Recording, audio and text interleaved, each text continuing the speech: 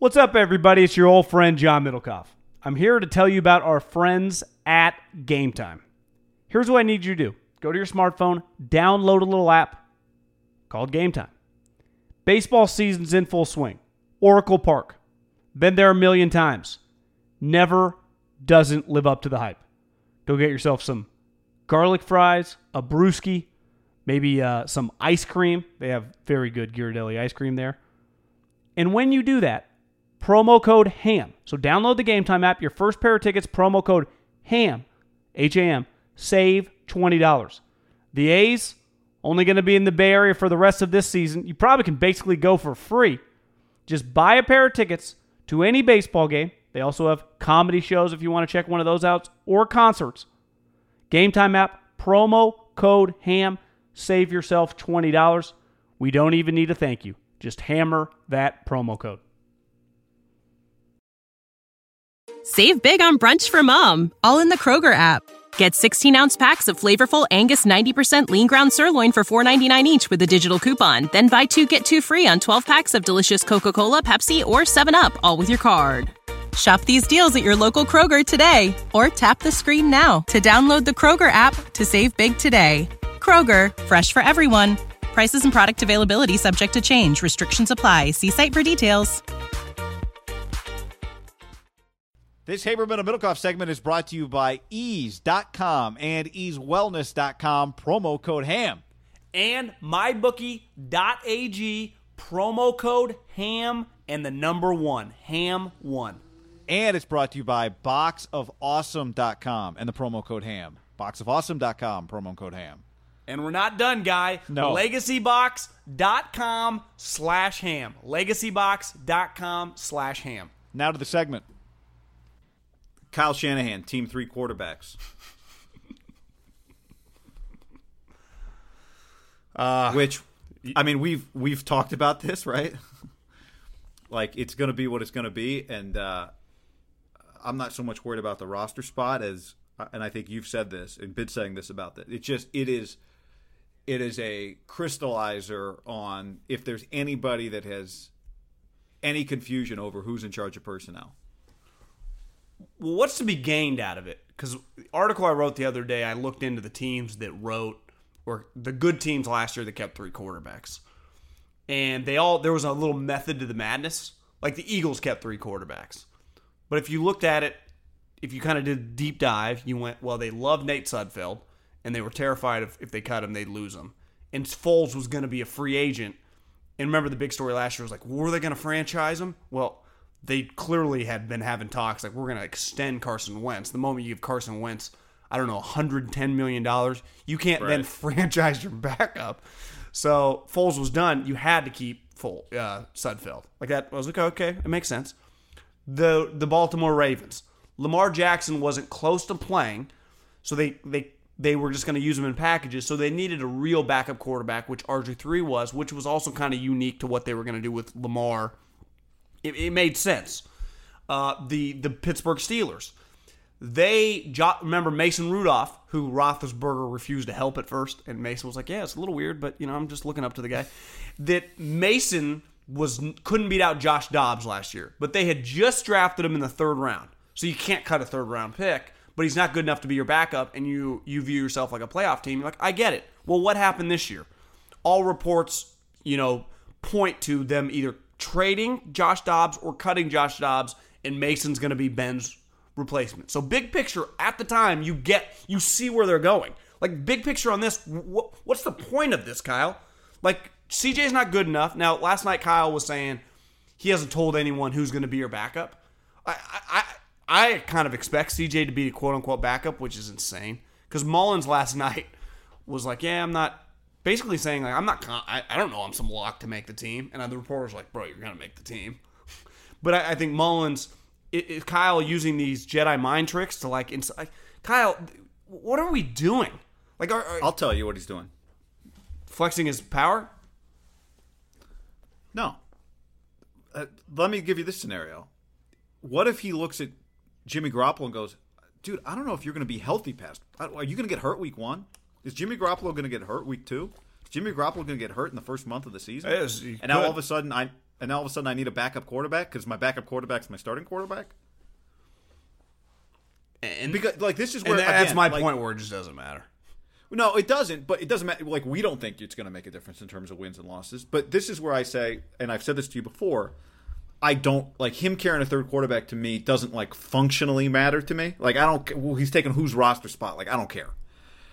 But it's to me the bigger picture is kind of what you've been saying. It's well, is there anybody that can say to him, "Hey, Kyle, look, CJ's not CJ shouldn't be the backup. We're just not good enough." I'm almost right. So, but if he's thinking, if part of his thought process is, I don't know if I can trust Jimmy Garoppolo to stay healthy. I think it's fair to assume that / he likes CJ because it'd just be a normal thing to assume that Jimmy might get hurt.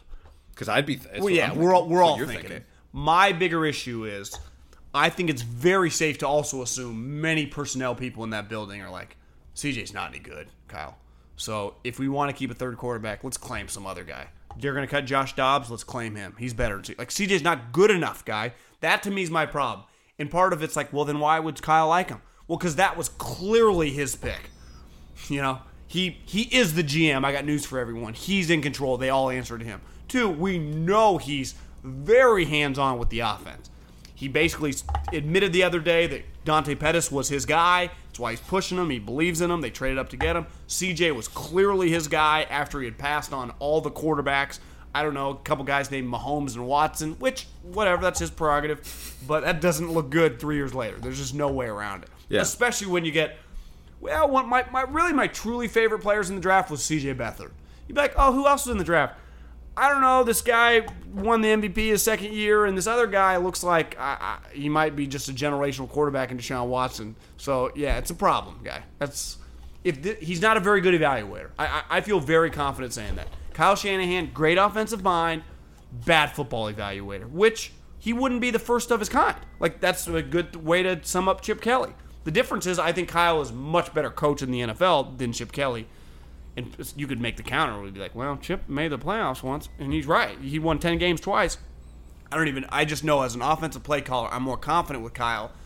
But both of them are just shitty when it comes to evaluating players. They just are. And if Kyle, we don't know this as we're recording this, they 100% keep 3 guys. You never know, right? They could trade a guy to Indy. They could cut one of them by tomorrow at lunch. I think tomorrow, for us on the West Coast, it's at 1 o'clock. You have to have your roster down to 53 on Saturday. So they got a little time. But if all 3 guys are on, I feel very confident saying, I think Kyle right now has a pretty big flaw that's just worth keeping an eye on. Well, I don't know that we have to wait for those 3 guys because I think it would be an upset if, like you said, it would be an upset if it's not all 3 of them. If, let's say you're listening to this podcast and he's cut one of them, the Colts need a backup, so he could trade. That's assuming assuming likes the guy. Well, let's just say, to me now the question becomes, I think he picks the players, that's asked and answered, established. Yeah. Now the question becomes, when he picks bad players, what does he do with them? What does he do if Dante Pettis doesn't perform? Does he give him more of a chance than he should give him? Right? That's that to me now is the question. What does he do with his bad picks? Does he hold on to them too long, or does he move on from them? Yeah. And I don't know. I'm not even sure yet. I think it's too early to say. I'm not saying Dante was a bad pick. I didn't love the value. I haven't, but maybe he's a good player. Complimentary. We'll see. I don't know. That's a whole different thing. See, to me, that's a classic example of, and this is a classic Chip go-to move, I have to have the player. They go, we know. We can get him a little later. I have to have the player. You could, yeah. Well, fuck. Take a deep breath. Just let us pick the players. You coach them. Kyle, do you really have to have this player? That was Chip's big deal with Jordan Matthews. I have to have this guy. Take him in the first. Chip, we can get him in the 4th. I gotta have him. So we ended up taking him in the second. Down the hall. Yeah, but I feel like that's with Dante Pettis. One, it's Chip, is this guy even, Kyle, a top 8 receiver in this draft? Why do you have to have him? Now, I will say this for Dante. He still at least possesses a bunch of NFL attributes that are still worth working with, though he might never live up to the hype of being a 41st overall pick. CJ is just, we've seen it. I didn't need to watch one snap of last night, which I think he kind of barely played. Mullins played a lot more. I can't even speak. Maybe he didn't. I don't know. But by the way, real quick, because we haven't talked about Hard Knocks. Just this is the same. Did you see this? I mean, of course you saw it. When Gruden gets on the head, says like, let's see this guy Nathan Peterman that you guys hate, and then after the game was like, game ball Nathan Peterman. He gave Peterman like 17 compliments during the post-game speech, and then Nathan Peterman, hey man, great game. I mean, he was happy. That's a good example. Gruden really likes Peterman. Clearly likes him personally, is rooting for him, has vested interest, takes a lot of pride in Peterman just completing a ball.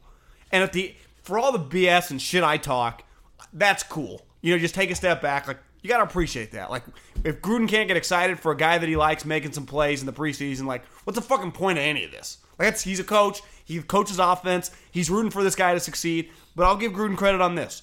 Who does he keep playing as the backup? Not Peterman. Remember in the third episode where he's like, yeah, let's see. When Olsen asked him, like, you want to go half and half? He's like, no. Yeah, let's give Glennon about three of the quarters. He deserves it. So I'll give Gruden, like, his emotions, which you'd say, who does he truly like more? He likes Peterman more than Glennon. Who does he know as a football unemotional evaluator is the better player? Glennon, right? So, and I've been told Peterman will probably get cut. So I go, you know what? Gruden can be super fired up, and I don't think he's just doing it for the cameras. I think it's pretty clear since his quarterback camp. He likes his kid, right? But one, he's probably not going to keep him on his roster. And two, he's not letting it cloud like, they got to keep splitting reps. When I saw him say that to Olsen, you went, Gruden has clearly matured a lot. Like, he's able to balance it. And I respect that. Kyle, at this point in time, is much more like young Gruden, where his emotions he can't balance anything. That's where and maybe like when Kyle's 50 years old and not 38 years old, he'll be able to do it. Because Gruden do you agree, he does not act. I'm not saying he doesn't have moments where he gets fired up, but he is a matured human from what he was 20 years ago. You agree with that statement? Just his ability to kind of control his emotions and stuff? I guess. I mean, I feel like I've got more access to his emotions right now just based on what he's been since. But yeah, I mean, I think he's pretty in control. Yeah. Just more in control of his emotions and just understanding the way you got to be with stuff, and probably a little more player-friendly. But to me, I thought he's handled the AB thing really well, I think. But that to me, that to me is maturity in a coach. It's just being confident and understanding, like, yeah, I love this guy, but he's probably not good enough. But I'm gonna get joy in him making plays on an 80-yard field. Where Kyle fucking would have started Peterman, Glennon would have played like the last quarter and be like, we were gonna give him equal reps. Like, Kyle, I mean, Jesus Christ. But this isn't a high school jamboree here. This is the pros. What are we doing? Kyle's emotional. I don't know, man. I got some red flags. Now, if Jimmy plays well, none of this shit matters.